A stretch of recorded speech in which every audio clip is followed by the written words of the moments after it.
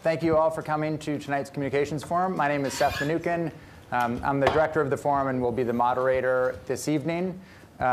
We have these talks roughly 3 times a semester. We would love it if you all would let us know how to reach you with that sign-up sheet so we can let you know about future talks. We will not spam you. You will only get 6 emails a year or 3 a semester, so it's not very onerous. Our next forum is in 2 weeks from tonight. Is that right, Chris? I think 2 weeks from tonight, April 26th, when Kevin Young, who is the New Yorker's poetry editor and the director of a Center of African American History and Culture at the New York Public Library, will be here talking about his new book, Bunk, about the rise of hoaxes and fake news. The way communications forums run is we will have a conversation for roughly an hour, at which point we'll open it up to all of you for roughly another hour. And that's pretty much it as far as ground rules go. So without further ado, let me introduce our panel. To my immediate left is Stuart Stevens, a political consultant who's worked on presidential campaigns for Bob Dole and George W. Bush, served as the lead strategist for Mitt Romney's 2012 campaign, and helped elect more governors and U.S. senators than any GOP consultant working today. Stevens is also an author and founding partner of the consultancy firm Strategic Partners in Media. He has served as a strategist and media consultant to Governor Tom Ridge, Senators Chuck Grassley, John McCain, Thad Cochran, Roger Wicker, Dick Lugar, and many others. He's also written scripts for Northern Exposure and has written novels and also does some journalism, including a very, very memorable piece for Outside like 15 years ago now, right? Probably. You mean about taking drugs? Yeah, yeah. Yes. I wish I still was. We can arrange that. Next, Jennifer Nasser is the founder of Conservative Women for a Better Future, a nonprofit organization dedicated to electing more conservative women in the Northeast. She's also the former chairman of the Massachusetts Republican Party. And during her tenure, Republicans won the U.S. Senate seat held by Scott Brown, otherwise known as the Kennedy seat up until that point. The People's seat. Right, and doubled their ranks in the Massachusetts House of Representatives. And then on the end, Dr. Daniel Burkhoff, did I get your last name right? Burkhoff? Yep, okay. Close enough. Is president of Veterans for Responsible Leadership, a nonpartisan political action committee that supports veterans who have demonstrated integrity and rational thought as they run for positions in local, state, and federal elections. He served for 7 years as a member of the Naval Special Warfare Unit, otherwise known as Navy SEALs, and is currently a faculty member and an emergency medicine doctor at the University of Vermont.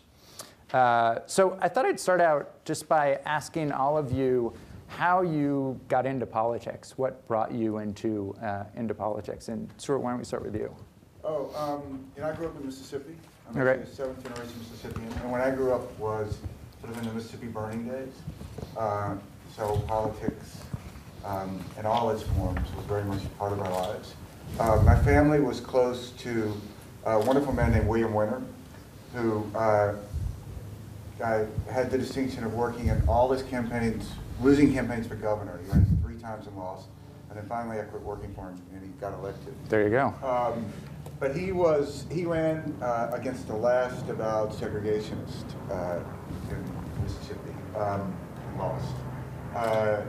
And I just found politics just absolutely, it was just life. It was fascinating. Then in Mississippi, everyone was pretty much a Democrat. And the Democrats were Eastland, Stennis, and I gravitated toward working for Republicans. Thad Cochran was the first because they were sort of running against that machine. And politics is one of those funny business. Once you sort of start working on one side, you end up staying on that side. So that's how I got into it. Okay. Jen? So I grew up in New York, and my dad died when I was 10 of a massive heart attack, and I wanted to go to school to be a doctor. So I wanted to be a cardiologist. And I decided it was a really good idea to go to Stony Brook University, which has a medical school, and got there and realized I probably wasn't as smart as I thought I was, or that I was if I was at a school that wasn't committed to sciences. And during the summer between my sophomore and junior year, I was working in my local village hall, and a man came in and he said that he was going to get signatures on petitions. And I said, for who? And he said, why, are you interested in politics? I said, yeah, I am. For who? Why, do you want to know what you're signing here? Yeah. Well, he wasn't asking me. He was just saying that he was getting them. And he goes, oh, great, made a phone call. And then 30 seconds later, I'm on the phone with this woman who said, come to my house tonight and get the petition forms. And so in New York, I lived in Nassau County, which is still kind of the last bastion of GOP political machines. And I went to her house, and it was everyone from Al D'Amato and George Pataki. And I went out, and I grew up in this town, and I worked in our, not only did I work in the village hall in the summer, but I worked in our local, one of the local restaurants throughout all of high school and college. And I went, and I got maybe 8 forms, 50 signatures, and I went back the next day, and I hand them to the woman, and she goes, wait, you got this all done? I'm like, yeah, I know everyone in town. So I got another 50, and I got those, and I brought those in. So I collected the most signatures of anyone in my town. I was 19 years old. I was going to school to be a doctor. I went back to school, and I changed my major to be a poli-sci major, and then I graduated from college, and my first job was with the state senator. And then that was kind of it. And then I moved here. I have 3 daughters, and Donald Trump was elected president. That's it. There you go. All right. Succinct and to the point. Okay.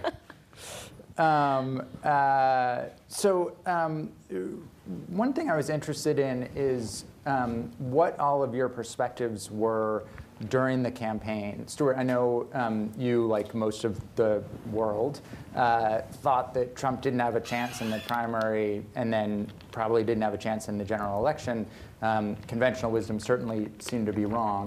But as this was unfolding, Dan, I don't know if you identified as a Republican, but this was a party that both of you had been identified with for your adult lives.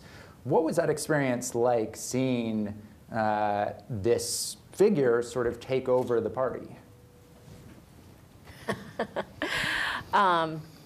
So out of the 16 candidates, I think I would have voted for like 13. And I knew it got bad when I was on a plane with someone that I knew from Massachusetts and going down to Florida, and I spent 3 hours telling her how Ted Cruz would be a better president than Donald Trump. And like, my politics. Is he on your list of 13? No, Yeah. I mean, my politics are nowhere near Ted Cruz's. Right. So it's like, if I was saying that, then things were getting bad. And I also have 3 daughters. And I just couldn't believe, to me it was so much, right? I've been a Republican since I was able to vote. And the man, number one, wasn't a real Republican. I mean, he was a registered Democrat, and then just became a Republican all of a sudden because he knew he couldn't win as a Democrat. And then his morals and values, there are no morals and values. And so that was really concerning.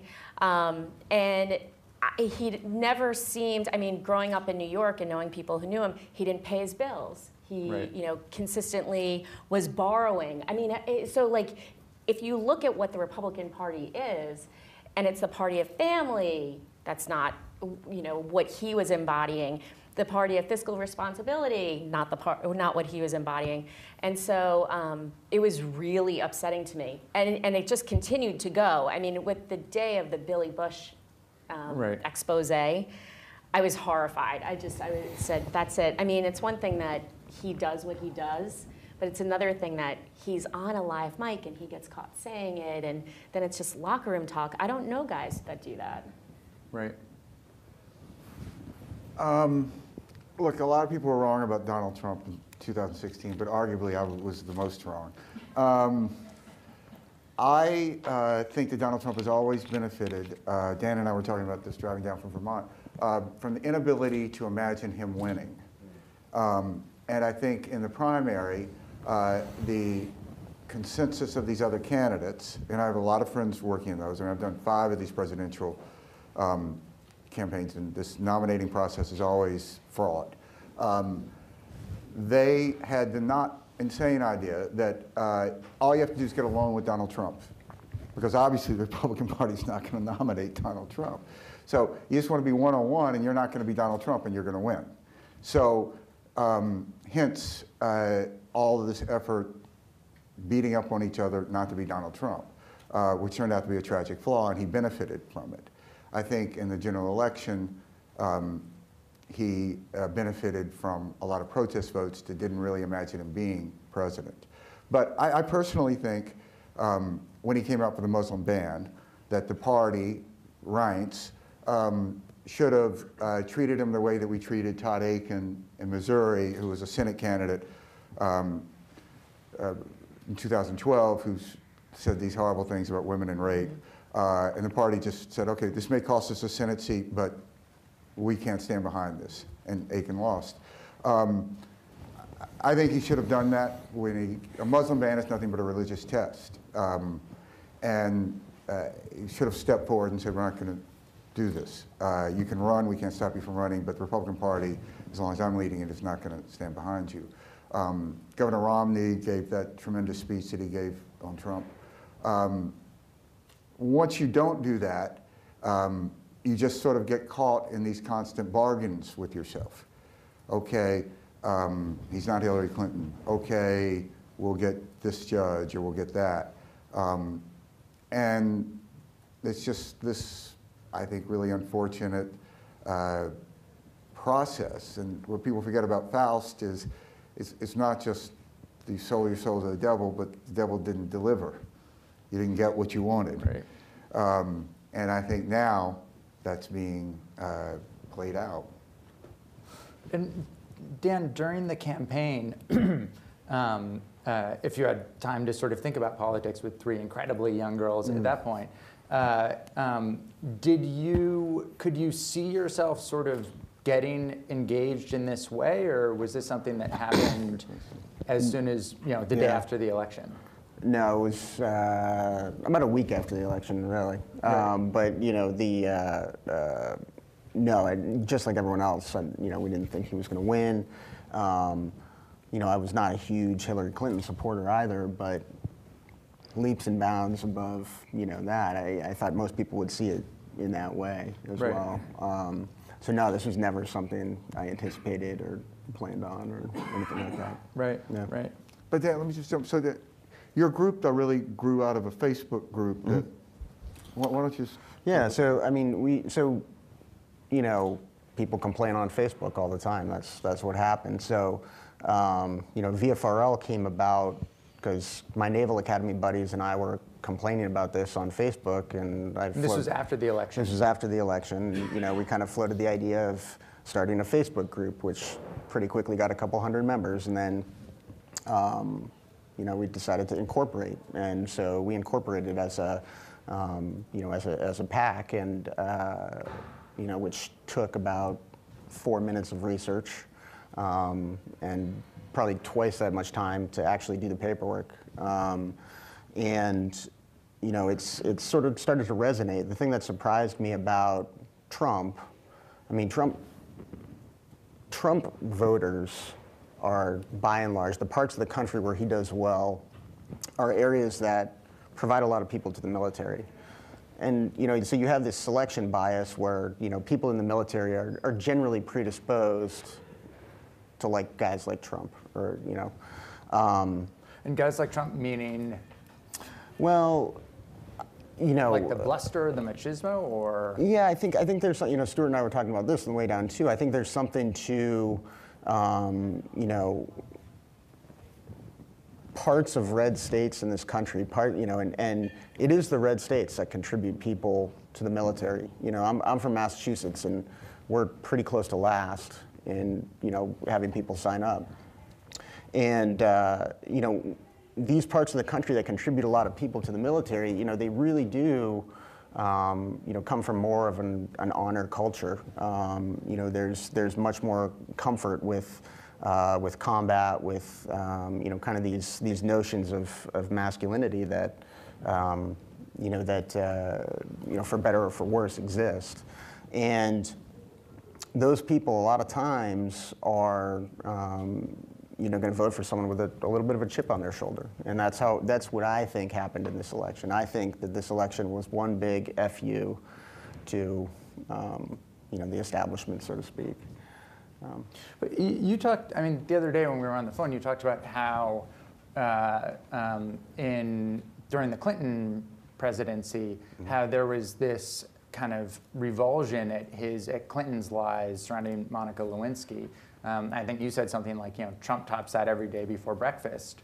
So how does that sort of reconcile itself? Where does the revulsion against dishonesty, how is that so easily trumped by the sort of machismo, the honor, by that sentiment? So I think there's two competing, and this is the entire idea of VFRL. To back up in a second, what we're trying to do, is convince veterans not to vote for Trump, and we're going to do it in states where there are a lot of veterans and where the margins were pretty narrow, and specifically that's Wisconsin, Pennsylvania, and Michigan, and we're talking, and specifically we're going to do it by taking public information from the VA about where people are using the GI Bill. And when you look at the numbers, there's enough veterans enrolled at colleges to swing 2 out of those 3 states right now using the GI Bill. So what I'm counting on, back to your question, is that the way I view it is there's sort of 2 competing honor codes. And honor is, I'm a cynical guy, I have a cynical sense of humor, but the military culture of honor is why soldiers are able to go into combat and give their life for one another. That integrity, honesty, strength, courage, that's an honor code, all right? It's competing, for folks from red states, and in some ways it's competing against a somewhat overlapping honor code that they grew up with. That is, maybe not as prominent in, a place like Massachusetts or Cambridge or something like that, but, if you spend time around, kind of a working class environment, I think you'd be familiar with it. So what has surprised me about the Trump voters is not how many Trump voters, how many military folks voted for Trump. What's surprising to me is how many military folks don't like Trump, which actually is a sign to me that kind of second honor code that people are inculcated when they go to boot camp, when they go to Iraq for a year and walk foot patrols in Fallujah, that's more powerful, at least to some people. So that's the idea. Right. Jennifer, you said that during the campaign, you thought, well, clearly he's not going to succeed because he's not a Republican. He doesn't embody fiscal responsibility, family values, moral values, religious tolerance. And when we were again talking to Stuart, I think you raised a point that maybe that is what a Republican is now. I mean, if he's the head of the party, maybe we need to rethink what it means to be a Republican in 2018. What are your thoughts about that? No, I'm holding firm in my convictions of my party. No, I think it was, honestly, I think that the US is still a very racist, sexist society. I mean, I think it's not as intelligent as everyone tries to make this out to be. It's very clear. This guy is a racist, sexist pig, right? And and he was running against a woman, and there's a large portion of the country that's looking at it saying, I don't want a woman, 1. 2, we just had 8 years of a black man who is a Democrat, so we don't want another Democrat. We already had him, we went different, we're not doing different again, we're going back to the old white guy who has the same thoughts as we do everywhere else except for California and the Northeast. I mean, basically that's what happened. And so, because it's amazing when you get out of the Northeast. It's even amazing in Boston. I tell friends all the time, if you sit at any restaurant in the city and sit near the bar area and sit near some millennial, like, not young millennials, like the 30-something-year-olds that are, you know, nicely dressed, they love Trump. They're making money. They have good jobs. They live in Boston. They're super educated. There's nothing wrong that's going on there. You know, and then you've got the center of the country where these people, you know, think very differently. And so I think that it was so overthought as to why he wouldn't be elected, but it's so simplistic as to why he was elected. So I don't think that that's what the party is. I just think that, unfortunately, the RNC, and I blamed Reince a lot, took their eye off the ball, let it happen. No one had any leadership there. No one was the parent, and no one slapped him around a little bit. Everyone just let him go. But getting back to the notion of what the party is, I mean, Trump, outside of how people are voting, Trump has certainly, in his policies, also gotten huge swaths of the party leadership to go along with things that, you know, 3 years ago would have been anathema to them. But I don't necessarily agree, because I think that there are different buckets. I think that there are people who really hate Trump in the Republican Party. There are people who really hate Trump. There are people who really like Trump.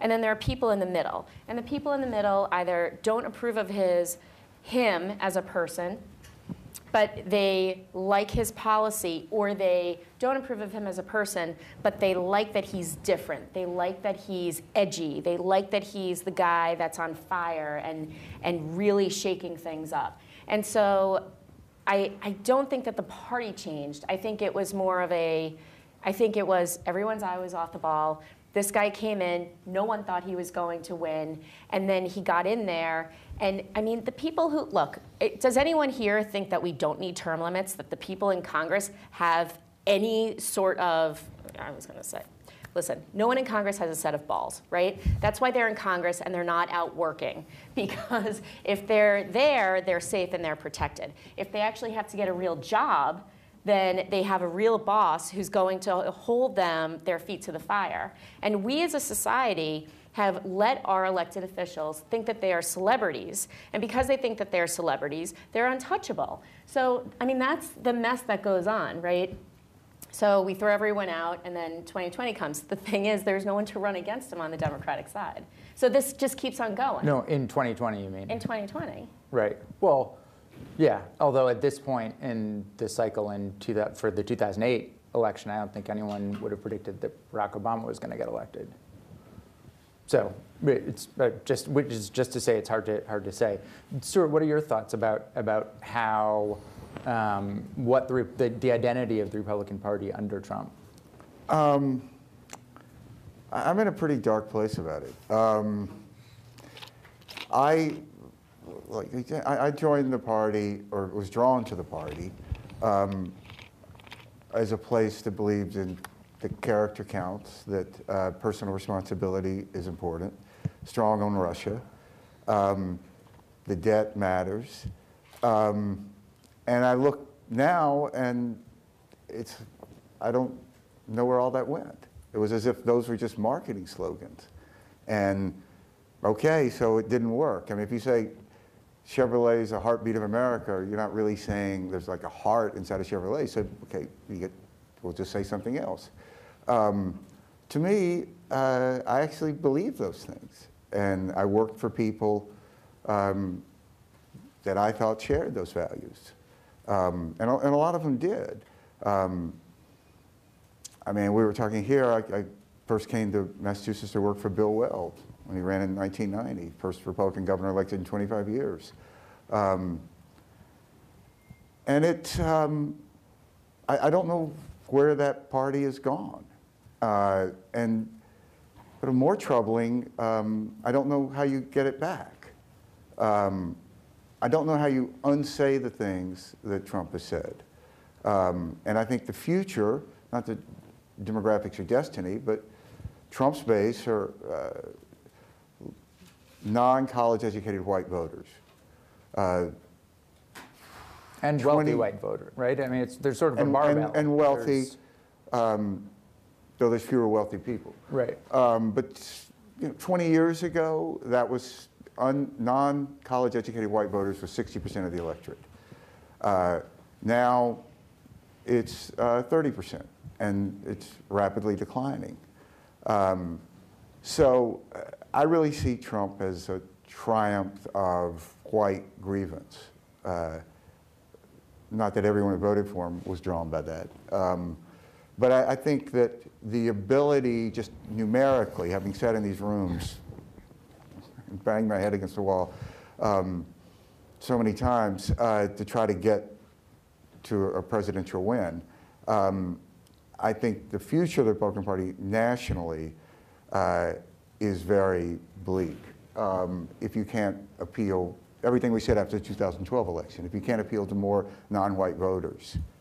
I mean, I look at the Republican Party and I kind of think of Wang word processing in 1979. Like, things are great. So, I don't know, like, what about computers? Don't worry. So, I don't really know where the party goes. Do you still see yourself as being in the GOP? Yes. I mean, I wouldn't let Donald Trump drive me out of a party. And I work for people who I've never found a candidate that I agreed with anything, but one that's good. You don't agree with one spouse with everything. Right. But I think that there are a lot of candidates out there that still have those values. The question is sort of where is the center of gravity? I mean, when the RNC endorses Roy Moore, where are we? Senatorial committee didn't, but the RNC did. Yeah. And it's depressing to look that 66% of white voters in Alabama voted for Roy Moore. I mean, we were saved by African Americans, not for the first time, and really African American women, to be truthful. I find that just incredibly sobering.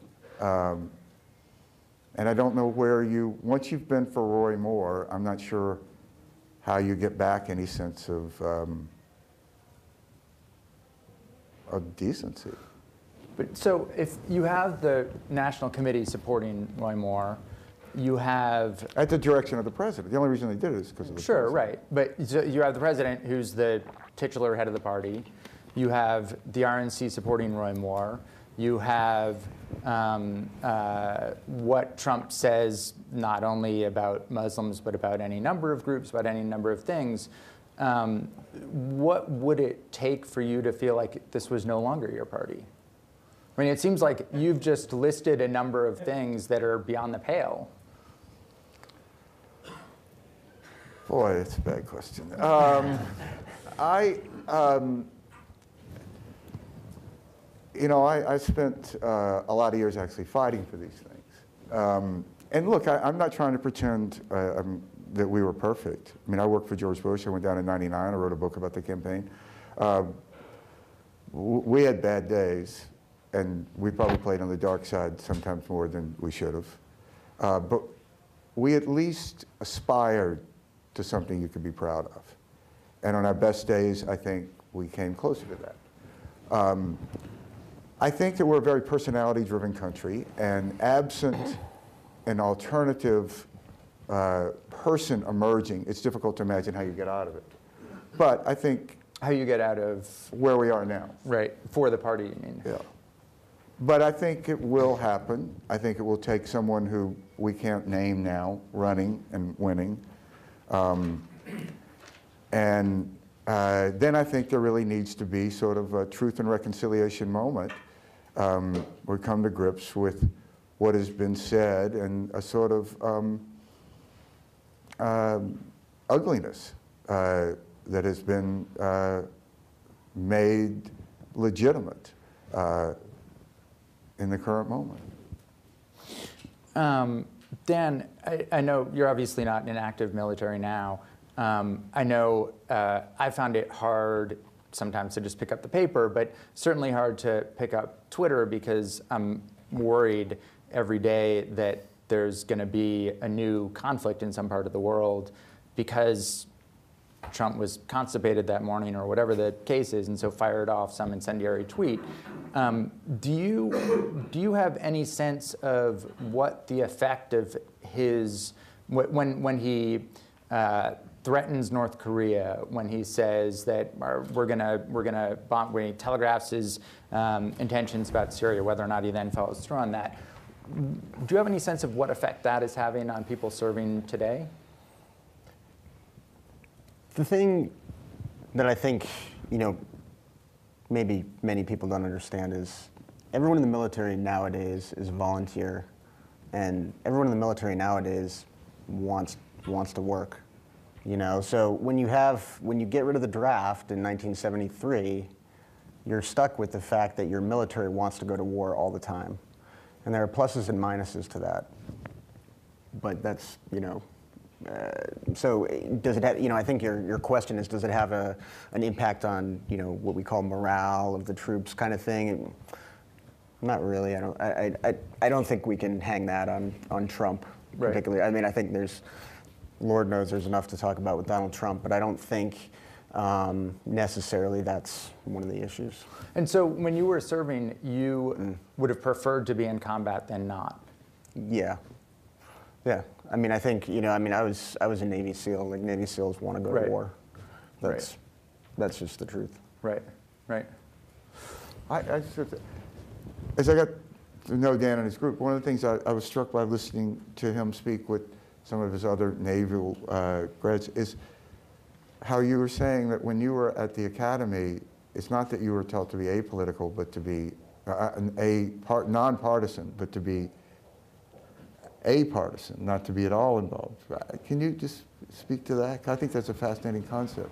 Well, I think if you have a professional military,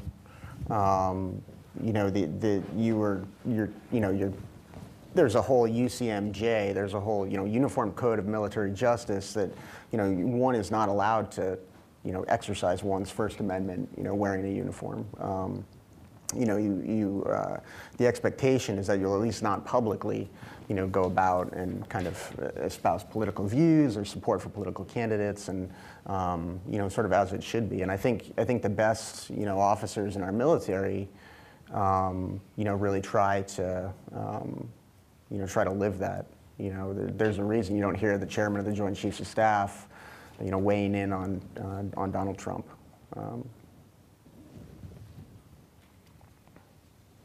So looking ahead then to 2020, what do you see as happening both in terms of in federal elections and also in a presidential election? Stuart, I know you've made the case before that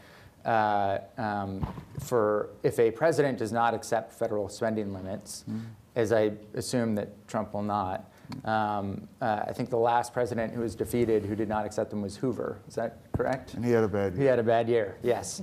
So which is something most people don't. Can we just talk about that for a second? Sure. Because, yeah. Post Watergate, we passed federal funding for presidential elections. We had sort of a cockamamie system for the primaries. It sort of died out. No one literally ever understood it. But for the general election, we had a system. And when you accepted the nomination, literally when you walked off the stage after giving your speech accepting nomination at the convention, you got a check. And in exchange for that check, you agreed not to raise or spend beyond that amount of money. It was around $82 million. That started in '76, and it went through 2008. Everybody did it. It was actually literally a check. I remember saying, like, can't we wire this? They go, no, we do checks. Was it like a big, like, it's like Publishers Clearinghouse check? So that's why in Bush world, we moved the convention up. We moved the conventions back because we realized you're going to get the same amount of money. For W. Yeah. Right. So in 2000, we had the convention in July, and then in 2004, we had it as late as possible. You have to do it 60 days before the election. because you're going to get the same amount of money. You want to condense the amount of time you have to spend that money. Now the conventions are late for no reason. It's sort of a legacy. It should change. But so in 2008, Barack Obama, and I think it's one of his most unfortunate legacies, decided that he would not accept federal funding after saying he would. Everybody said they accept federal funding. It was sort of a given. Now, if you read what's his campaign manager's Dan? Now I'm blanking. Yeah. No. No, not. He wrote The Audacity to Win. Dan Pluck. David Pluck. Yeah. He's pretty honest about it. It's a good book. It's not a long book. He basically says we did it because we knew we could get away with it, and we could raise ungodly amounts of money. So John McCain stayed in the federal funding system. So that meant he had $83 million. Barack Obama spent $750 million. On the day of election, Barack Obama had $33 million cash on hand, which was like, at that point, you know, you spend like stupid money. It's like, the question becomes not like, if I spend this, will I get votes? It becomes like, will I spend this, will I lose votes? So they still had $33 million they couldn't get rid of on election day. McCain only had 83 to run his whole campaign. So the history of federal finance reform in general is once something sort of the genie's out of the bottle, it's hard to get it back. So I don't think anyone is going to accept federal funding again. I'm a great advocate, having done elections under both systems. One of the things federal funding did was level the playing field. It was intended to do that, and it actually worked. So Reagan wins, beats an incumbent president under the level playing field of federal funding. You have Clinton beats Bush under federal funding, under level playing field. So if you just go to the next election, whoever emerges from the Democratic primary is probably going to be broke. You're always broke when you come out of the primary. It would be true if Hillary Clinton was president. Incumbent president, Barack Obama raised about $1.2 billion. If you really kind of get out of bed and get working on it, you ought to be able to raise close to $2 billion. So you're going to have incumbent president with, I mean, who knows with Trump, but could with the potential to raise close to $2 billion, put it that way. No one says no if you're calling for the incumbent president to raise money. It's the easiest job in the world. Versus someone who's broke. So that's tough. Now maybe money doesn't mean as much as we thought it did, but still, it's a very, very difficult situation. And I thought after going through this that we really, in a way, had the law of unintended consequences, which always happens with campaign finance, that in many ways we probably abolished the 4-year term when we let federal funding go away. We'll see. It becomes an 8-year term. Basically becomes an 8-year term because it's going to be so difficult to beat. Now, well, that's a cheery thought. I mean, one other thing that you had both in 1980 and 1988 was primary challengers for sitting for an incumbent president. That's the other, I mean, just in a poli-sci sense, one of the indicators that an incumbent president will lose is being primaried. So even Buchanan primarying Bush in 92 hurt Bush. Certainly Kennedy primarying Carter, you would have to say, hurt. Had Bernie Sanders run against Barack Obama in 2012, it would have hurt. If nothing else, you're going to spend a lot of money, and it would have hurt. I think it's very important for lots of reasons that Donald Trump be primaried. It'll be very, very, very, very difficult to beat him. But I think there's always races worth winning, worth running, even if you go into it not winning. And that's what happened with Scott Brown. Sometimes you enter those races and you end up winning. Who do you see as potentially challenging? I mean, given how many national figures have sort of gone along with him, who do you see challenging him? Well, Senator Flake is out there. Right. My old pal and client, John Kasich. Those would be the two most obvious, I'd say. Right. Anyone else? Those are the two I always talk about. Right. And same exact thing. I mean, I think no one will beat Donald Trump.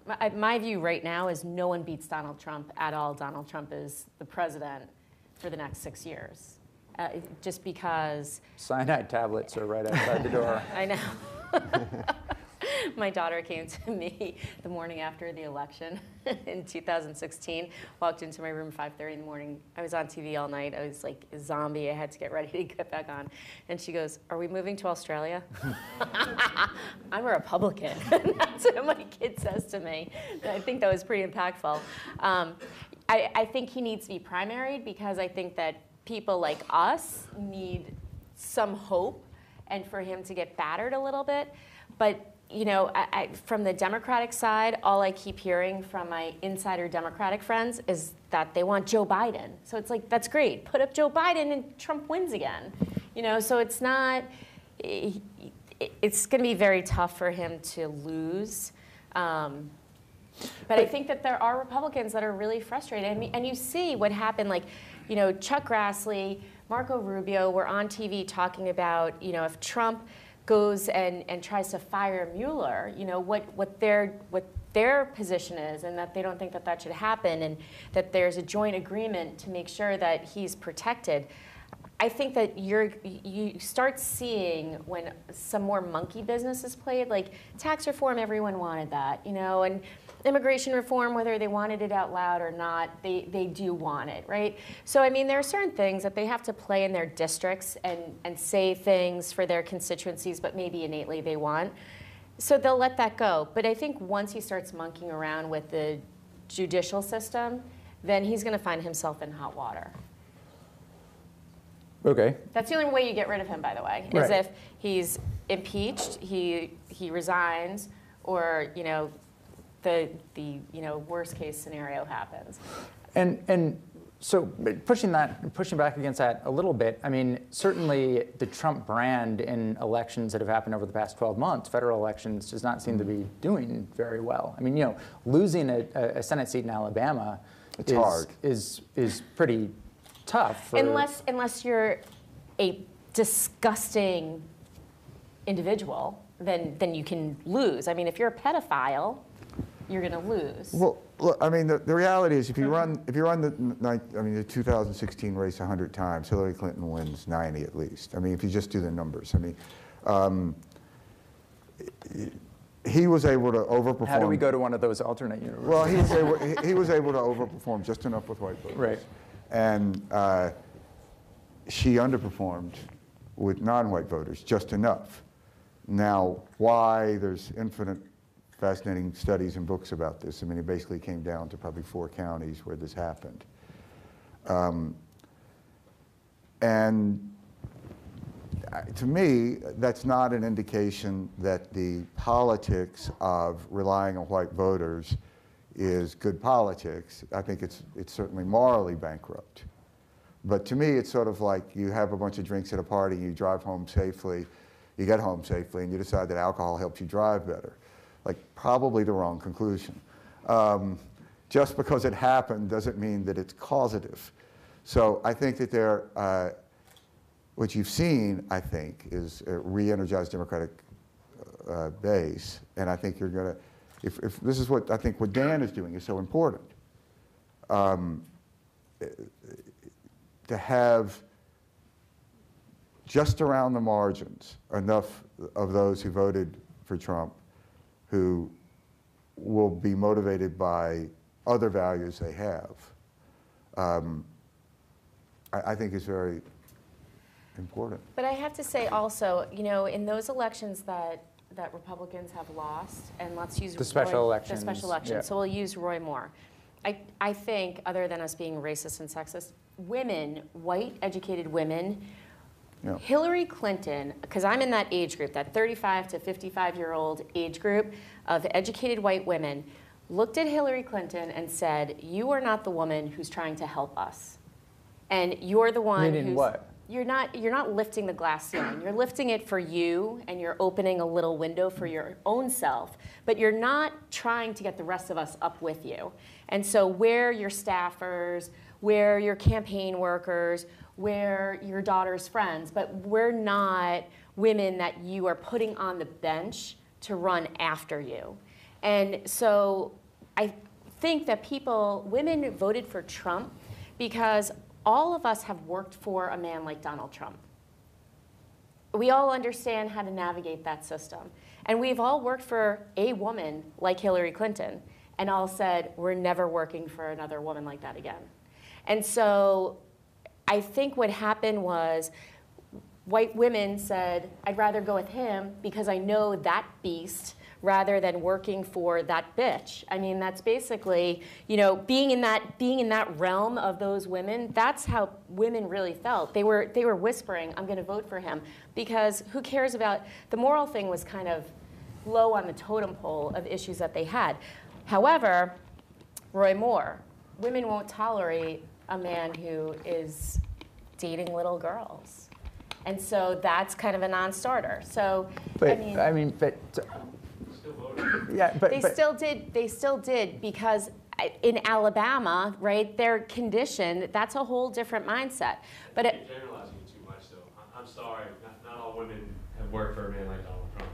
That's just. It's just not, I mean, I'm really, sorry, let me just tell you, there is 9 out of 10 men have looked at or made a woman who works for them feel uncomfortable in a business setting. You wear a short, you wear a dress, you wear, it's not Donald Trump, it's Donald Trump light. It's Donald Trump like. It's Donald Trump not on steroids, not the guy that said it, but it's the person who makes you feel like that. 8 out of 10 women have been sexually harassed Yes, on the job. Absolutely. So I mean, so it goes to the you get used to how to navigate that, as opposed to the person who is just never going to help you. And you know, I think that women just rejected Hillary Clinton as a whole. If you look at the numbers, they didn't go out for Hillary Clinton. Well, not women. Some white educated, women. Right. not some. An enormous amount of overwhelming majority of white educated women did not vote for Hillary Clinton between the ages of 30, 35 and 50, 55. Right. So, and what should she have done then to appeal to those people? So Hillary Clinton, during the convention, so I made my daughters and their friends sit and watch her speech. How old are your daughters? 14, 11, and 6. And so them and their friends, I made them all sit there. I shut the lights off, and I said, guys, we're going to watch something. And they were like, oh, cool, what are we going to watch? And I put on the Democratic convention just as Clinton was coming out. Fun never ends. Oh, yeah, they were like, whoa, we're out of here. I was like, nope, you're all sitting down. And I told all your moms I was making you watch this, so you're all watching this. And she gave her speech. And at one point, she was talking about how she moved Chelsea into her room in Stanford, into the dorm, and how she pulled open the drawers and she was cleaning everything out and putting all her stuff away. And I said, oh, see, if that Hillary Clinton plays through, she wins. And that Hillary Clinton left that in the convention hall and never What do you mean? What is that Hillary Clinton? It was a softer side. It was I understand what you're going through. So remember, women in that age group that she lost, right, are, if you're a white educated woman, chances are you have a career. You're trying to be the superwoman. You're trying to work, you're trying to have your family, you're trying to be everything. And it's tough to do it. So you see a woman who's in power who says, I did it all. I totally get it. I know how hard it is. And that day that I sent my baby off to college and it was so emotional for me, and you're going to have those emotional days. That actually is something that women can understand, and then that went away. It totally, she left it, and there was no emotion the rest of the time. And then, it was the New York City, September 11th. She wasn't feeling well, and instead of just sitting down, she lied about being sick. Right? So then it's like, well, now she's lying about being sick. Why? Because women can't be weak. We can't be sick.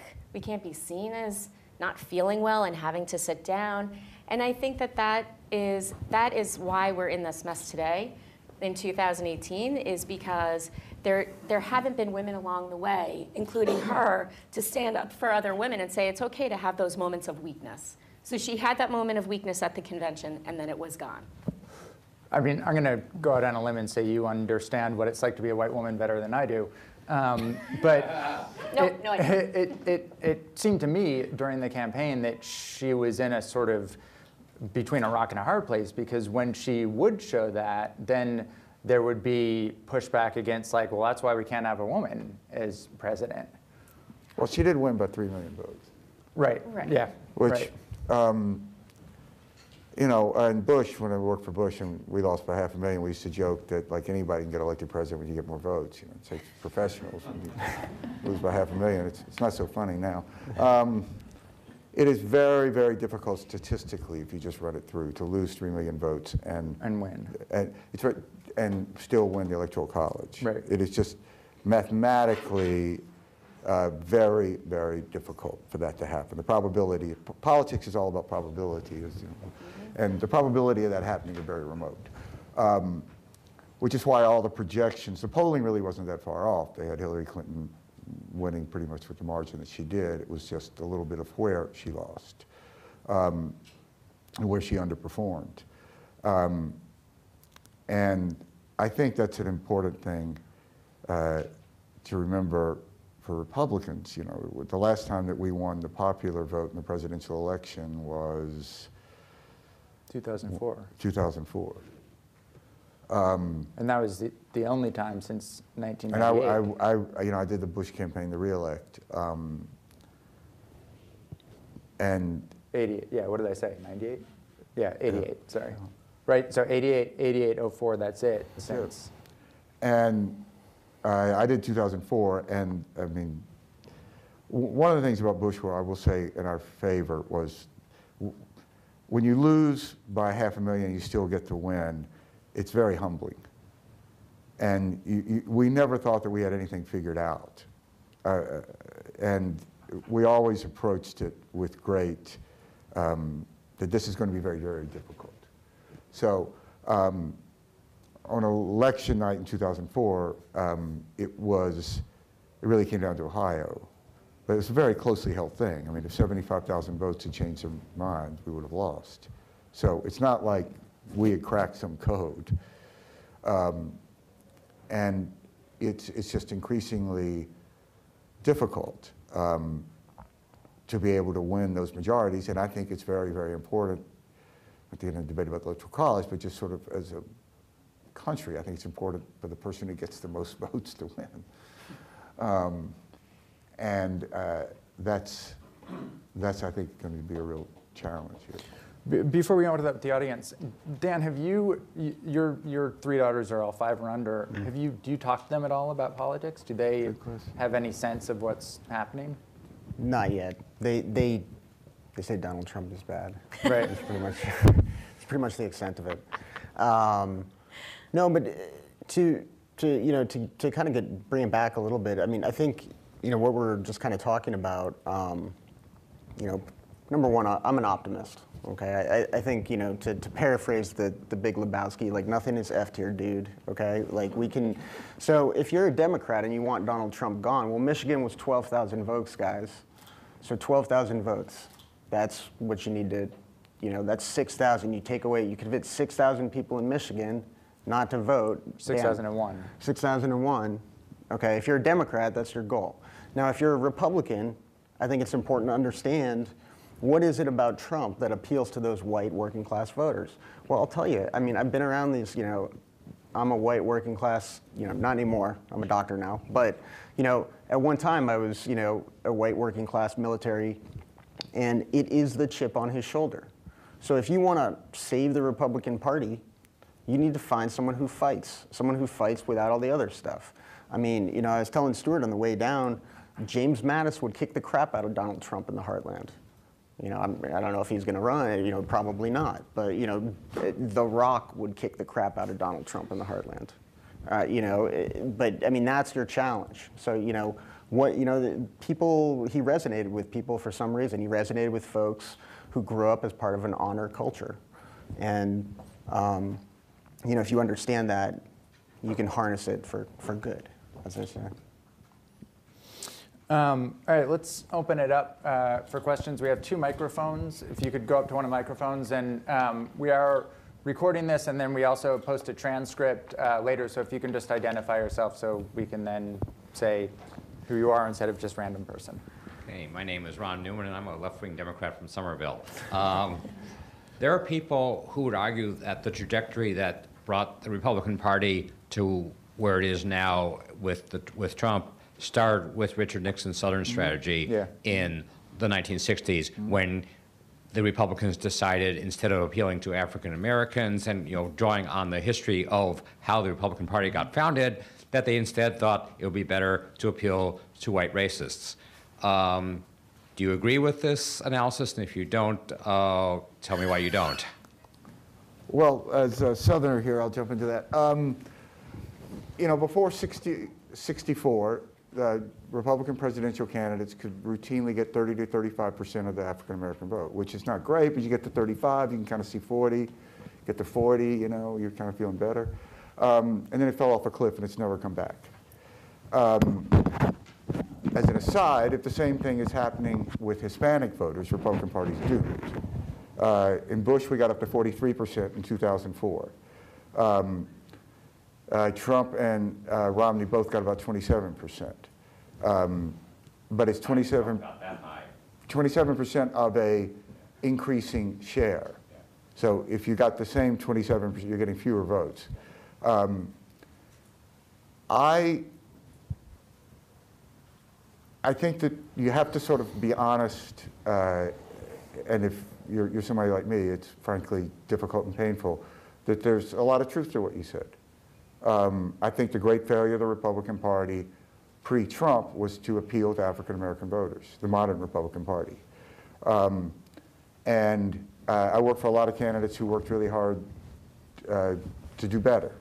And it's frustrating. And there's an interesting phenomenon that African American Republican candidates don't tend to do better with African Americans. So it's not just a question of having someone run. I think it's a moral imperative to acknowledge it and to do better. But I'll be damned if I know the road to that.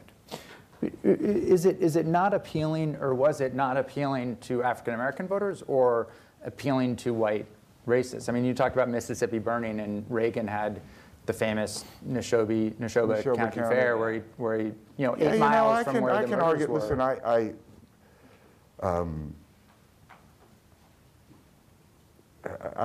I was there, and I grew up going to Neshoba County fairs.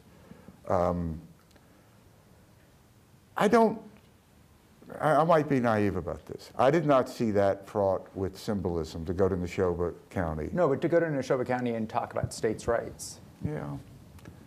I don't know. I think it was, to me, it was different than the tone that Trump has. Right. But that's not even a low bar. That's like, I mean. Personally, it is so different than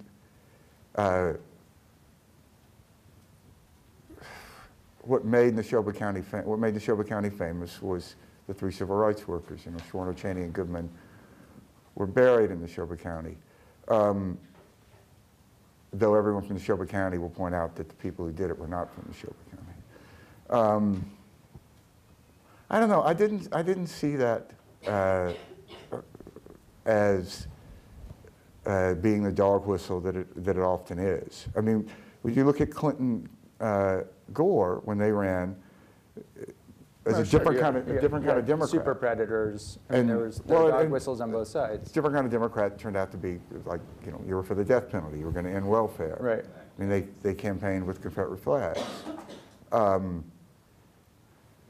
I don't know. These things are never perfect. They're never one thing or the other. And I think degree matters a lot. Can I hear from the other two all on this question too? I'm sorry? I just wanted to hear from all 3 of you.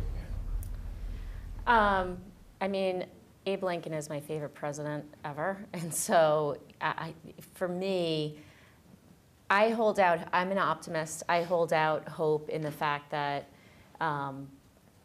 we are not this racist party, and we are able to kind of come out of this. This was a temporary glitch for us.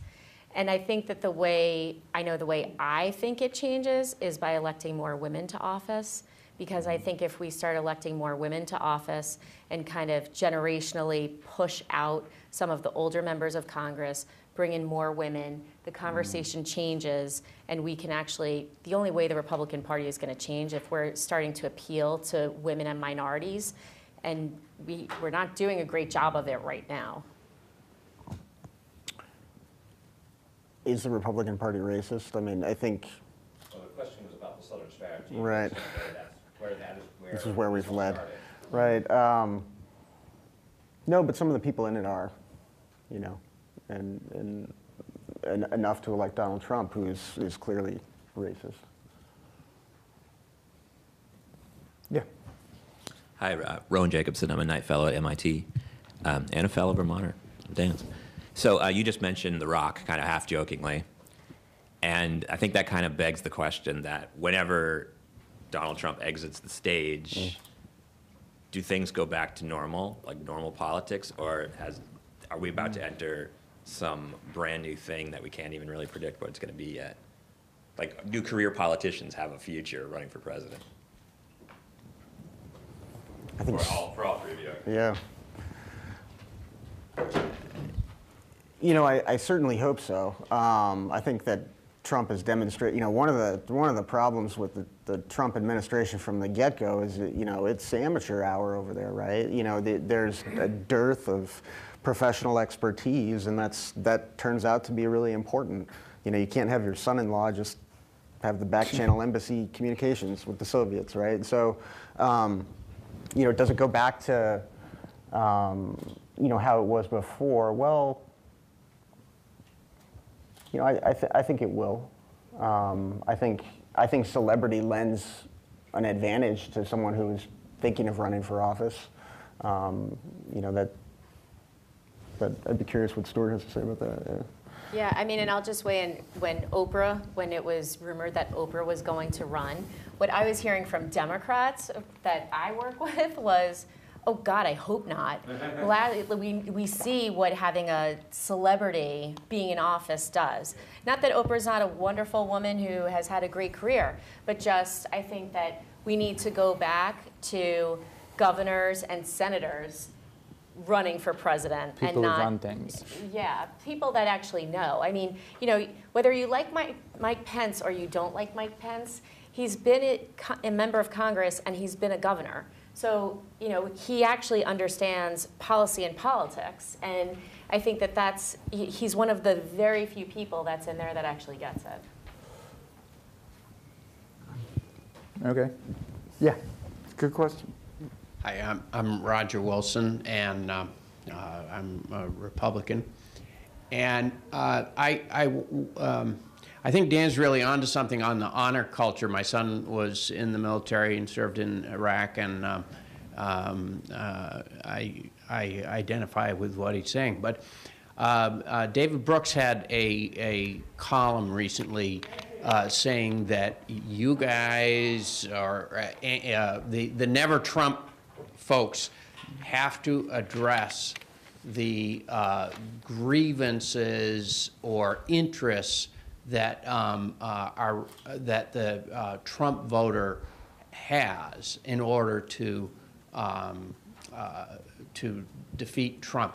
And I would say the honor culture, that's an interest. It's a way people see their own self-interest is their values, but there's also a whole set of more substantive, I think, grievances that a lot of people had.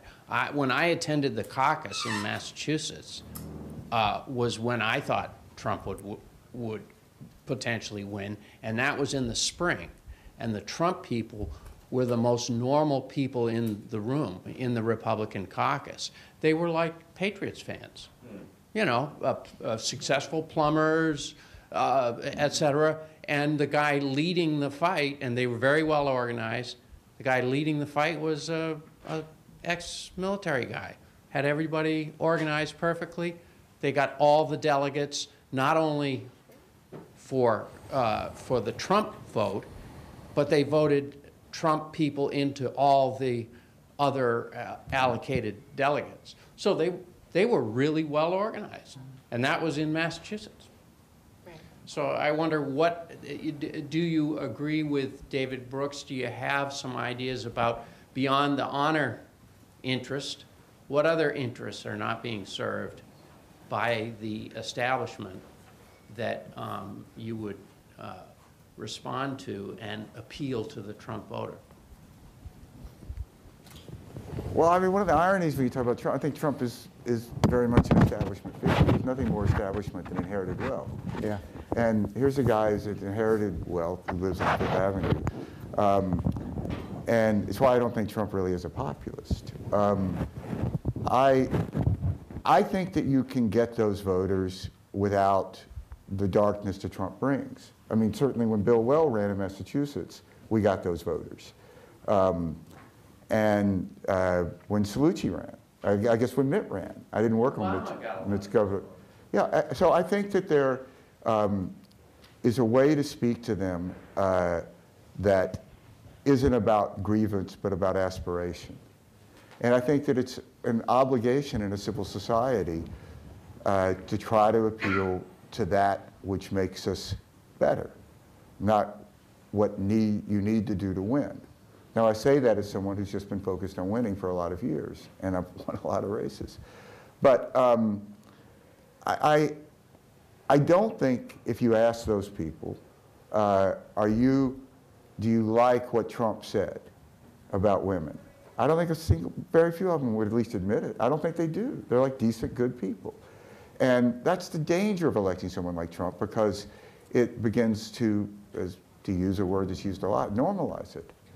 And I think these intangibles are very important. I think it's very important to have role models that you can look at. And I disagreed with Barack Obama on a lot of policy stuff. I worked against him. But I think he's a very admirable person. I think he is. And you could look at Barack Obama and feel better about America and point to him as someone you might disagree with. But this is a good and decent family. And I think that those little things are really important. And you look at candidates across the country, and governors are particularly good. Very few people are running like Donald Trump. And I think that's telling. And when people like Donald Trump run, and they run, they tend to lose. So he won, yeah.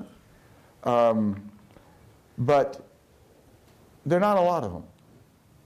And I think that's telling. So I think the fact that Trump did win and does represent this darkness is not definitive that that is the way to go to win.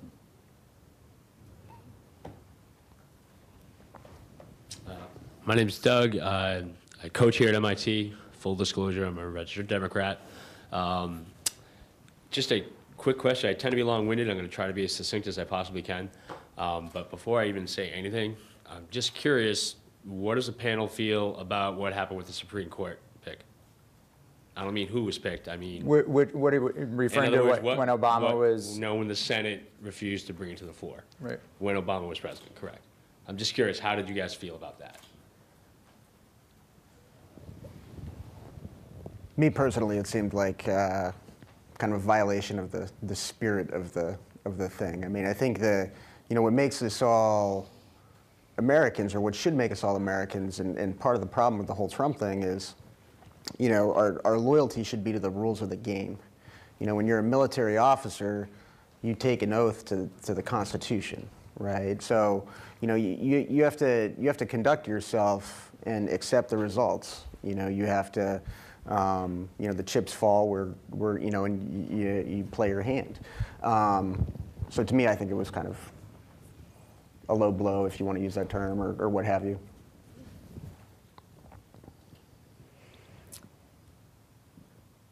Yeah, it's unfortunate politics, right? I mean, politics is a blood sport, and I got a history degree. I've worked on the mayor's poll. I know a lot about politics. Yeah, no, And I'm not, so I'm not. one other U.S. precedent where anything like that's ever happened. Yeah, no, I mean, 1800, look, so. the Senate was in control. They were able to do what they wanted to do, right? And they decided that that was, whether it was right or wrong, I don't agree with what they did. I think it was, you know, he still had the right to make his nomination, and it should have gone through. And Trump is going to have plenty of time to nominate other Supreme Court justices. Did you say at the time that you didn't agree with it? I don't know if I was ever asked publicly about it. But you didn't say anything publicly. You didn't say you disagreed with it. I mean, I don't know if, well, my opinion doesn't matter, I mean, here in Massachusetts, but I mean, I don't know if I said whether I did or not. I mean, you know, and sometimes you look at it and say, well, it should be up to the next person, but did it happen to Bush? It happened, did it happen at some point? The closest is in No. the 1800s. There was a similar Okay. situation where Congress is really, you know. No, but wasn't Not gonna there, was there an opening? Not on the court. Another No. person, okay. The closest is when Joe Biden famously said Yes, after that. that's But what that it was is. also in October or November. Right. I disagreed with Joe Biden at the time, frankly. Right. Right, and I think that was the one thing that I had said was, well, Biden said it. So, I mean, you know, if Biden said it, then Biden's now vice president, and so what's good for the goose is good for the gander. But really, February. procedurally, Yeah. it should have been that at least, you know, he went through. I guess the reason why I ask that, because I think it speaks to some of the problems that we're having in the whole political system, is that, you know, I guess because I studied in college, I kind of intimately know what was in the minds of the framers of our Constitution more than most. And we're very lucky, because I don't think it would ever happen again, frankly. But I think part of this whole, when it comes to politics and the way our society is moving, is you have to accept, okay, society is moving in this direction, and this is how it goes. But anyways, I was just curious. But, you know, I'm Because it speaks to my next point. but a keep going. big constitutionalist, and I think of it as it's a separation of powers, right? So Right. the president could make his recommendation. The Senate is a separate branch, Right. So they can do whatever they want with the judiciary, you know, and the Well, judiciary is true, separate. true. So, And so they- realistically, I mean, if they decide that they don't want, if they want to punt it for however long they want to punt it for, it doesn't look good. It doesn't smell good. It's also not what was intended. I mean, that's not how it was supposed to work, you know. Anyways, it leads in kind of my point, because I think part of the issue, and Jennifer, you had mentioned term limits. I think, you know, that's a possible solution or part of the solution, but I think the biggest issue is the never-ending campaign cycle. The fact that we're talking about 2020, not just now, but we've been talking it since before the election was even over. And the lobbyists and the money in the campaigns, it's just detrimental to the entire practice. So I guess my question to the panel is also, because you all nodded your heads and you seem to agree with what I just said, how do we get away from that? Because I think that is killing us. And frankly, one thing that I thought about this election is I thought whoever won this election is going to lose the next one. We're overdue for an economic crash, et cetera. I mean, who knows? But just the fact that we're all talking about 2020, who cares about 2020? I mean, yeah, let's look down the road and everything, but let's focus on what our problems are now, and that's what we need to focus on, because otherwise it's not going to work. So I'll step away from the mic here because I've been talking too long, but another question I guess I was going to have, and one of the reasons why I came to this forum is, you know, I'm glad to see people, Republicans, who are not happy with what's going on with the presidency. A lot of the Republicans I talk to just keep on supporting Trump no matter what, which is extremely frustrating. And they keep on saying, well, it's better than Hillary. It's like, I don't care who won the election. Let's just pay attention to what's happening now. You don't, just because you're not happy, or just because it's okay to say you're not happy with what's going on and you voted for that person. That's okay. You know, let's try to fix what's going on, because I think more of us, if we admit it to ourselves, we might be able to do something about it. But I guess, so that's my question is, what are you guys going to do? You guys have the keys to everything. You're in control of everything.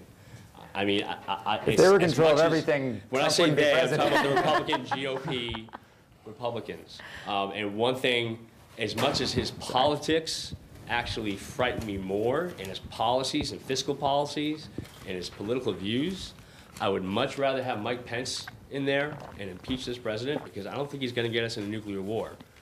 And he does have some sort of understanding of the process, and understands that, you know, you can't just be firing off Twitter, you know, things. So I guess my question to you guys as I leave is, what are we going to do about it? Because this is a real problem. Well, let's say one thing. I think we all know.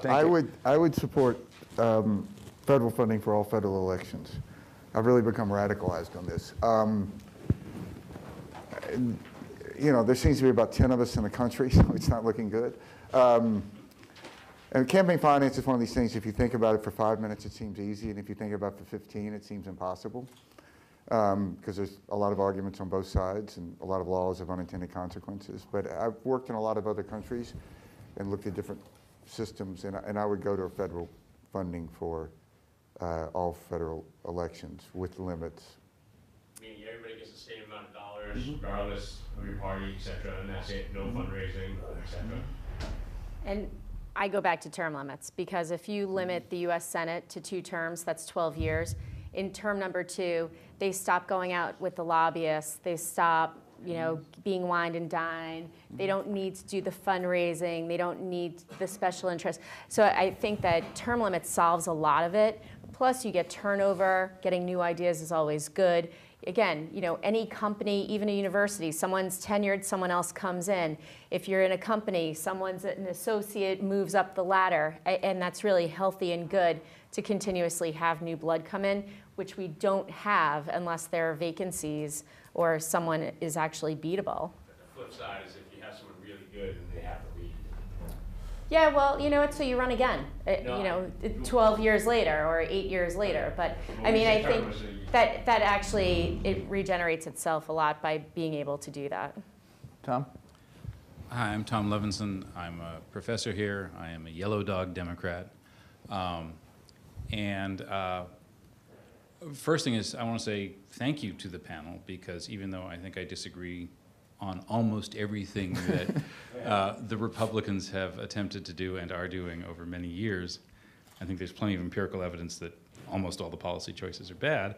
You know, A, we need 2 parties functioning, and B, it's, you know, it's not easy being a Republican opposing not just the president, but the entire leadership apparatus. And we need all hands on deck if this, you know, it's not just a dark moment for the Republican Party, it's a dark moment for the country, and I'm very glad you're doing what you're doing here and in your other work. And perhaps it's because I'm a Yellow Dog Democrat, it seems like the pathology of the Republican Party has been something that, you know, it's not just that the issue of race became a problem in '68. You know, the sort of, you know, the effect that the same amount, you know, it's like a habituation to a drug. You know, sort of dog whistling in '68 becomes, you know, bow-legged Mexicans with water, you know, et cetera. It's all the horrible things that you know, King of Iowa and others have been saying, and Trump has amplified. You know, and on through a number of the issues that the Republicans the Republican official party, the platform, a large number of candidates have signed on to, has been a real, you know, that's been growing and growing and growing. And frankly, the talent in the party. I mean, you talk about the Democrats having nobody to run. You know, that gang of 16 wasn't exactly enormously impressive, I have to say.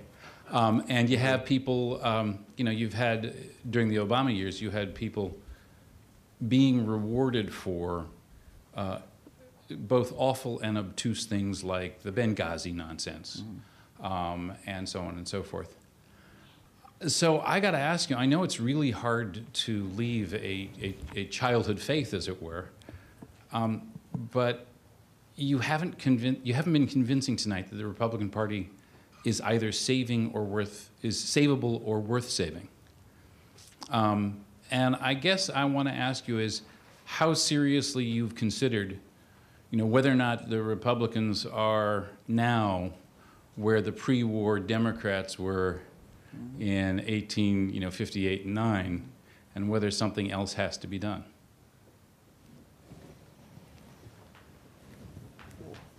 Well,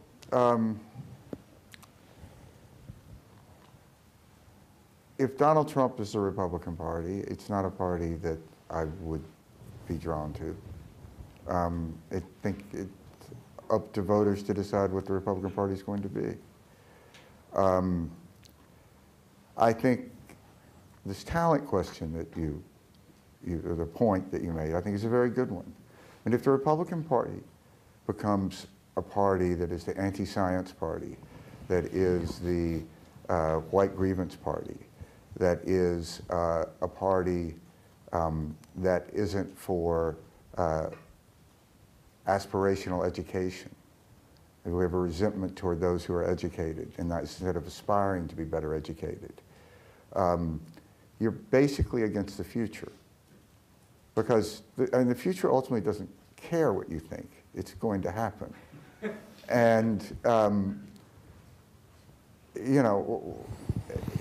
if you're against the future, at some point you're going to lose, and you're not going to become relevant.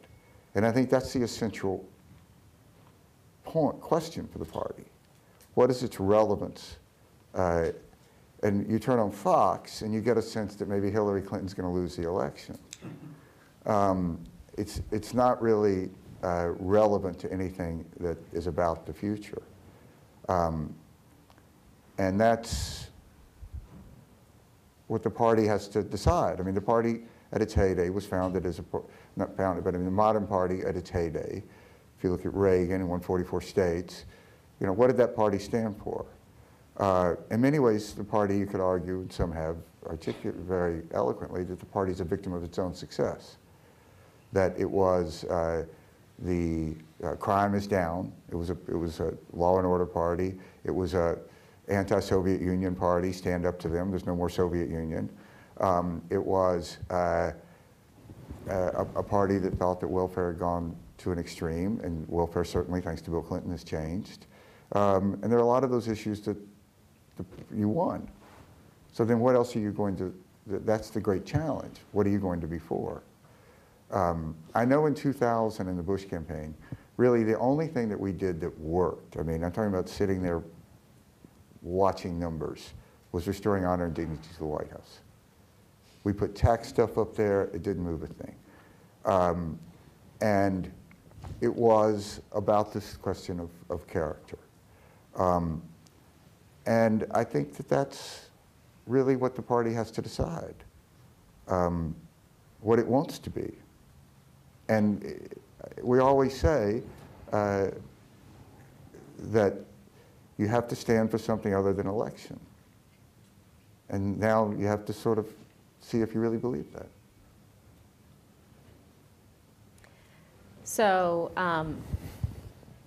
I became a Republican to the dismay of my retired bus driver union grandfather and my seamstress union grandmother, who we lived with. They were horrified.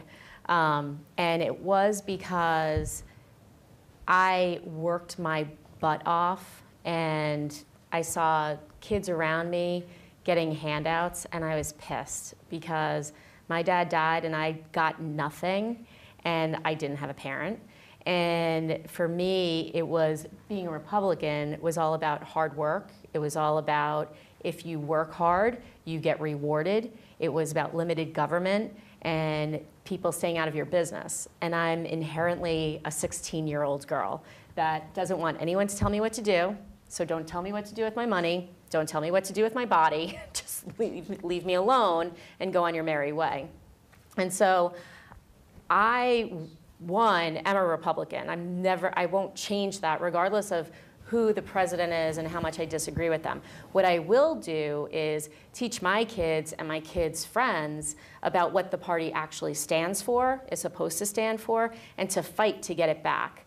And I think that, you know, one of the challenges is to make sure that people fight for what they believe in and really believe in, and stop laying down and let people run over us with their own beliefs. And so what's happening right now is a lot of us feel like we were mowed down, and I just keep saying, well, it's like whack-a-mole. Like, hit me down, come back up. Hit me down, come back. I really don't care. I'm going to still be here as a thorn in your side, but I'm not a Democrat. I don't believe in the principle, so I'm not going to change over to the left.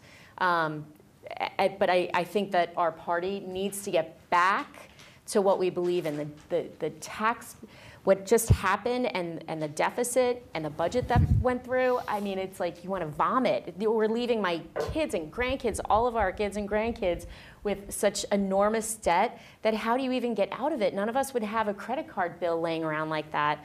How do we leave that for our kids? So anyway. You know, I'm sorry, if I can just follow up. I mean, I appreciate what you say about, you know, being a Republican forever and not becoming a Democrat. But I didn't ask you if you would become a Democrat. I'd ask you if the Republican Party, as it is, not as you wish it to be, but as it is, so completely fails to represent what you believe in and what you aspire to. What do you do about that? It's not become a Democrat. You fight. You fight. But suppose, I mean, Trump gets reelected, and, you know, the tax bill, I have to say, the most recent tax bill is egregious but consistent with several iterations of Republican tax bills. This isn't a new thing. So I mean, it seems to me like, you know, you are the counterpart to the true yellow dog Democrats who would vote for. I mean, I was joking when I called myself that.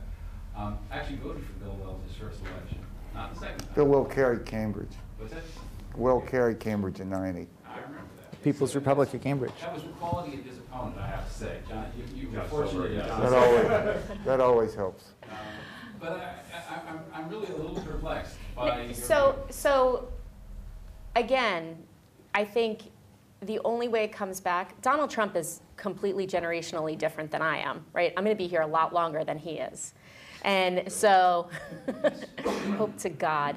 And I created 3 other beings like myself that are generationally substantially different than me. So, you know, my feeling is if each of us can affect one other life and change one other life to go out there and fight for what we believe in, then the world can be a better place.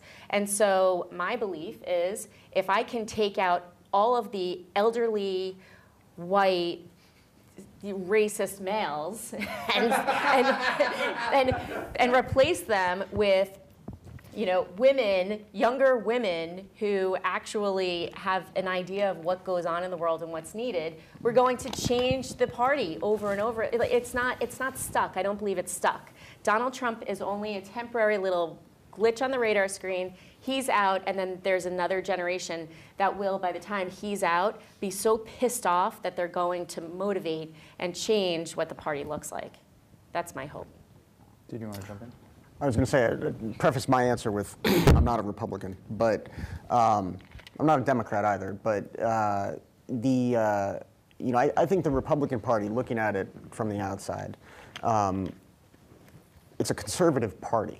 And if you want to sort of rebrand Republicanism, you know, you need to get back to the basics. I mean, there's plenty about America that should be conserved. There's plenty that's great about our country that should be conserved. You know, one thing that's always baffled me about, you know, kind of how the political parties align themselves. I mean, you know, for example, the environment. You know, a conservative should want to conserve the environment.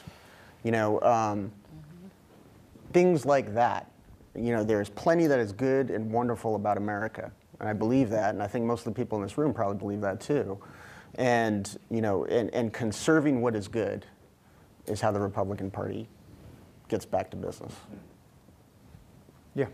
Great, thanks. I'm not here to beat up on you, but I actually am going to ask you to elaborate on kind of some of these earlier points. My name is Earl Wagner. I am an MIT alum. Now I'm working in California in technology. And that kind of gives rise to some of the perspective that I do bring. During the 2016 election, there was a lot of talk about coal miners and coal jobs. And meanwhile, in Silicon Valley, we're saying like, well, what about the 20 to 30 million jobs that are going to disappear from like self-driving trucks? Just seeing yesterday that in terms of party affiliate or party, affiliation, looking at the breakdown. Looking at millennials, in particular millennial women, there's a 47% difference. So you're talking about 75% to 25% in terms of party affiliation. So I'm really curious, building on the last question, I heard, Stuart, you mentioning some of the core values around individual responsibility, individual freedom. Jennifer, you mentioning like hard work and being able to see the sort of results of your hard work. And then Daniel, like talking about, communities where there's a real focus on honor. I'm curious, like what, are you seeing policies, or are you seeing what kind of messages do you think would appeal to, or would really speak to, the techies in California, the millennials who are looking at, who just take for granted, gay marriage, take for granted legal marijuana, take for granted, interacting with folks who may not be documented. Like what do you see as a kind of, how do you see that these ideals might be embodied in messages that kind of resonate for these folks?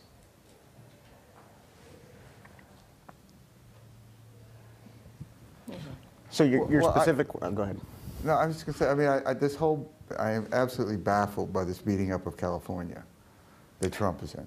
I mean, California, first of all, you take a state like Mississippi, we get 4 tax dollars back for every one we give. So without California, Mississippi would sort of blow away. And it's the single most successful state, without a doubt. I mean, it's huge, it's problematic, but I mean, it is, and has long embodied sort of the future of America. And I just go back to that, you have to embrace this. And people that work in these diverse communities, as you know, well, are not frightened by this. This idea, for the most part, there's always exceptions. It's this otherness, this fear of the unknown, this fear of the future that I think that the Republican Party has to get away from. Any party does, if it's going to exist. I'm not as optimistic, personally. I'd like to be. But I'm not as optimistic because I don't necessarily see the path clearly forward. But I'm wrong a lot. You see the path forward for the country or for the party? No, for the party. I mean, I just look at the numbers. So Trump is a 20% favorable among under 30s. If Trump is president, there's, since this for 6 years. And then it's not just going to be, even if Trump lost in 2020 to a Democrat, the Trump element of the party is going to be there to deal with. And I think it's very troubling. And I'm all for fighting, and I love to fight, and I fight a lot. But I'm very sober about the prospects of it. I mean, I almost want to offer reassurance. I mean, the values that all three of you articulate, I think, are really powerful and really compelling. And it's, you mentioning individual freedom, individual responsibility. For me, it's just this kind of curiosity about what that might look like, in political messages 10 or 20 years down the road. It's a really good question. Yeah. I think generationally it changes. I mean, I just think that once Trump is gone, he surrounded himself by men that wanted to retire, and this was the last hurrah in their careers. As we see, they're being shuffled out, daily. And I think that by the time he's done, he's going to have gone through all of them. And it's just going to be, there's not going to be any other, billionaire, white, 78-year-old to be hanging out in the cabinet anymore. And I think that, we are, again, it's going to be a turnover. And you see by the numbers of women, historical numbers of women are running in 2018 for seats. Whether they win or lose, it doesn't matter. Women are now mobilized, and women do see that there's a need to start getting involved. And I think that that's how it changes, because I always laugh, like my recycling is like the neatest recycling in the entire world. I rinse everything. My kids are nuts about it. We take care of everything, right? And I laugh when people say that there's no climate change in the party, and then it's February and I'm walking around in flip-flops because it's 70 degrees on a random day in New England. And so I think that it's just going to take a new generation to come up there. I mean, and that's maybe like, I'm 46, so for me, I laugh. I'm young in my business until I'm like 60. So I feel like there's still plenty of time for people like myself and younger to make changes in the party going forward, and have real appreciation for technology. When he was talking about coal miners, like my great-grandfather worked in a coal mine. Right? That's antiquated. Going forward is what your business and what you're up to.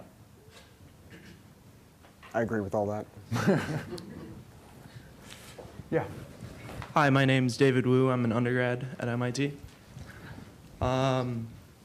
So Jennifer, like you, I think that in the way things are going, Trump's going to win again.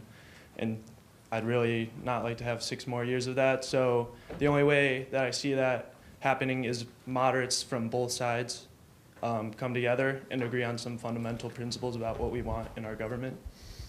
And I can understand how like college-educated voters also voted for Trump, and I understand that in 2016. And I think the goal should be to try to convince them not to vote again the next time around. And I think that you've used sexist a lot and you've thrown it out, and I totally agree with you. His comments, despicable, like unacceptable. But I think in terms of a unifying way of convincing moderate Republicans to go away from Trump, that these attacks on Donald Trump's character are not the most effective way, because then you're implying that voters who voted for Trump also share some of these characteristics, and I definitely know that's not true. I have friends and parents of friends who voted for Donald Trump, and I will speak to their character, and it's not true, and I think it's almost harmful if we just use these emotional appeals all the time. Like, the undermining of the justice system, and we're supposed to have separation of powers. If you believe in the American government system, we're supposed to have separation of powers. And the constant undermining of the judicial system, the constant undermining of the freedom of the press is two huge fundamental issues that I think everyone, if you believe in the American government system, can support. This fake news, you don't need to believe the news, you can read multiple news sources. So this fake news nonsense has been just, like, I don't understand it all. Just read multiple sources if you want a whole picture on something. So do you think if you just stick to these principles of separation of powers, believing the Constitution and the freedom of the press, these tariffs and these trade wars, I don't think have ever helped the consumer, the economy, and the history of America. Do you think if you just stick to those 3 principles, it's enough to get moderate Republicans and moderate Democrats to side together? Or now in this social media age is where everything's in a tweet and everything's in a 10-second video clip, do you think that message will get lost and there's honestly no hope? So I'm just going to start because I think he's a sexist. I don't think that that's a winning message. No, I think he's a sexist. I agree with you. And in full disclosure, my mother, not only did she vote for Donald Trump, which was like, oh God, not only did she vote for him, that's fine that she voted for him, but she is like, I can't talk to her. If I disagree with one thing so my problem with her voting for him was not that she voted for Trump, because I have lots of friends that voted for him. It's her adamancy about, well, Mom, you have granddaughters. Would you want him to talk about them like that? Mom, you were a single woman. You worked in a business with lots of men. Men came on to you. It's like, none of that actually even matters to her. And she loves Donald Trump. So I mean, the sexism thing is my own hang up about him. Yeah. But I think that there are people on both sides of the aisle that would really like to see, they didn't like Bernie Sanders and they didn't like any of the Republicans. And there has to be a more moderate message. The problem is the primary system. Yeah. The primary system pulls everyone to the right and everyone to the left. And then they lose. I mean, that was one of the problems with Hillary, was that because she was going against Bernie, she got pulled so far to the left that it was very difficult for her to find where she was always playing kind of in the middle. And so we need a message like that. I mean, I think what's going on now with the tariffs and the trade war, once that starts hurting middle America, that will define a message really quickly.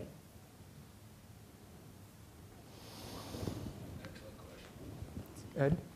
Hi, Ed Bertschinger, faculty member here. I have a question about the possibility for depolarization. There's been a lot of discussion around values and the hope that perhaps values can be, that there exist perhaps apolitical or cross-party values that might bring people together. And of course, I remember a time 20 years ago, 40 years ago, when comity was celebrated practice, certainly at least within the Senate, and we did have a primary system back then. One thing I've observed is that a lot of people on the left reacting to Trump are doing so in a values framework, particularly young people. Is there a prospect for people to come together with concepts of basic values? And you've enumerated a great set that I think would cross the political spectrum for diminishing some of this extreme polarization that we have and bringing us back to a little bit of cross-party comity. Well, Dan, I mean, I think this is a lot of what you're about. Yeah. I mean, Yeah, you know, I think, excuse me, I think, you know, the common experience, you know, the entire, you know, idea of the organization that we've started was that common experience is going to trump, you know, sort of different, pardon the pun, but, you know, the differenceness. You know, so, you know, what I think, you know, about veterans and veterans coming home is we all have this shared experience of serving in the military. Not all veterans have been in combat, you know, but we all at least have that shared experience of having been sort of having these values inculcated into us and the importance of a team, and, you know, the team is more important than self. There are other things like that. You know, there's, you know, it's the commonalities that, you know, I think need to sort of be emphasized, and I think that is possible. I mean, I think young people have a lot more in common with each other, whether they're on the left or the right, than they do with their grandparents, you know, and I think that, you know, some of the generational factors are gonna work there, and so yes, I do think there's a way for, but it, like all of these things, it takes work. You know, this is, you know, someone needs to stand up and, you know, reach across the aisle and be the first one to do it, and then be the second one to do it, and then be the third one to do it, and that is not happening right now. I think we have time for one more question, probably. Thank you. My name is Cecilie Bjerdan. I'm a visiting fellow at MIT from Norway, representing a small group of Norwegians here. So we find this very interesting because, well, Trump is also kind of a president for us because the US is our big brother in many ways. And I think it was quite a shock when we woke up in the morning and found out that what seemed to be impossible actually happened. And it has changed also the way politics is done in Norway and the view we have on the world. And this is more a question to all three of you, because I do realize that probably foreign policy is not the most important concern in politics in the US. But on the other hand, we are used for the president of the US to be a stabilizing factor, also for us. What we see now is that it's the total opposite.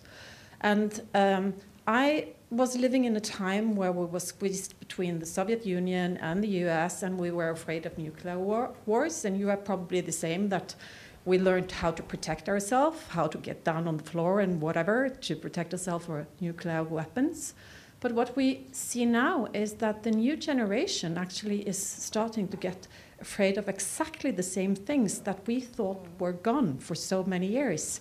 So is this an issue in the US, or could it be an issue, and will it have any impact, or could it have any impact in the next election?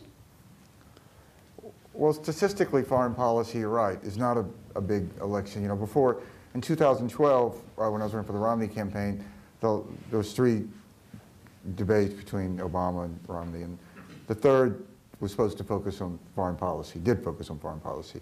So we just did a poll before, how many people are interested in foreign policy? It seemed sort of irrelevant. And only 7% thought it was one of their top 10 issues. Oof. Which is like, in a way, in a way you can argue that's positive, in that when we tend to be involved in foreign policy is when we're fighting a war.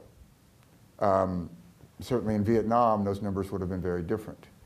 And I think at the beginning of the Iraq invasion, certainly it would have been different. But I think one of the great disasters of Trump is his failure to understand or appreciate the need for stability in the world and the U.S. central role in that. And that the whole post-war alliance that we have built that has kept peace for the most part, I think is in jeopardy. And it is, you can put all of this stuff together, and that could very well be the most troubling and lasting legacy of Trump. And I don't see him, he has an extraordinary inability to learn. And most presidents get better, but he's not. And that doesn't bode well. Before we end, I guess I'll reserve my right as moderator to ask one final question. Before he signed the Civil Rights Act, LBJ famously said that he was going to lose the South for Democrats for generations to come, which in many ways ended up being true. Do you think it is necessary for a Republican leader to make a similar type of principled stand, where they say that short-term political calculus is going to be against this, but I'm going to do this for the identity of the party? And a corollary to that question is, what would that stand be?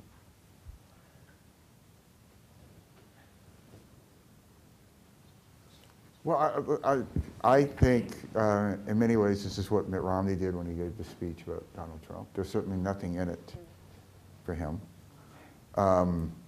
And I have been surprised and saddened that more of that hasn't happened. I think it's a great failure of this moment. And I think we'll look back on it and ask that same question why it didn't, because I think it'll seem very obvious. It'll seem very obvious that it should have happened, or it should have happened. Right. I don't have a good answer for that. I don't know. I don't know if it'll be forced by a crisis, like in, but I don't know. Yeah, I mean, I think that, you saw Lisa Murkowski and Susan Collins, Lindsey Graham, John McCain. I mean, to me, they're heroes. They stood up when no one else was standing up to say this is wrong and we're not agreeing. Healthcare, or Rubio, Lindsey Graham, Grassley. The whole on Mueller. I think also it's going to take some kind of unfortunate tragedy for anyone else to find the nerve to stand up. And it's really concerning because I was married on September 8th of 2001. I was one of the 30 flights in the air on September 11th that couldn't land because we were over the Pacific Ocean. So I landed on my honeymoon finding out that New York was never going to be the same. I grew up in New York. 78 people from my hometown died that day. Tons of our friends were in the Trade Center. Friends of mine were pregnant, jumping on the back of garbage trucks to get out of town. So, like, that is an actual serious, real feeling that I have and concern that I have that, you know, raising kids in this crazy world, what happens? And so I think that that's when people stand up and finally realize and get out of their bubbles. But I mean, I commend our leaders who have been out there in the forefront saying that stuff shouldn't happen, because it takes a lot for them and they take a lot of blowback for it. I think yes, but you know, someone needs to stand up. But I don't think that a politician. I don't think there's a politician in the Republican Party who, you know, can challenge a sitting president and just flip the switch like that. I think it has to be another public figure, and you know, there are plenty of folks that you know, the average Republican voter, I think, trusts more than Donald Trump. You know, when Billy Graham, you know, gets up and says it, or I guess he won't anymore, but you know, when, you know, someone like that says it, you know, there was this tipping point in Vietnam, right, where you know, Walter Cronkite said all the, you know, I'm not sure we can win this anymore. That's the moment that needs to happen, and that's, you know, that was a news anchor. That was not a politician. I'm just not sure. Johnson said, if we lost Cronkite, right, we lost the country. You know, so I think that, you know, when Fox and Friends say that they're, you know, that's the moment that needs to happen. I think it's a scary thought to leave us on, that we're looking at Fox and Friends to be the moral voice. That, well, thank you three so much for coming out. This was a really rewarding conversation. Thank you all for coming out also. I'm sorry if we didn't get a chance to ask your questions. As I said, this will be up online in a couple of days, and hopefully we can continue the conversation. So thank you very much. Thank you.